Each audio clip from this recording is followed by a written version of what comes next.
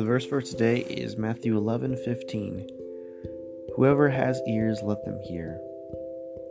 What I think this is saying is that it's saying that whoever has ears, let them hear.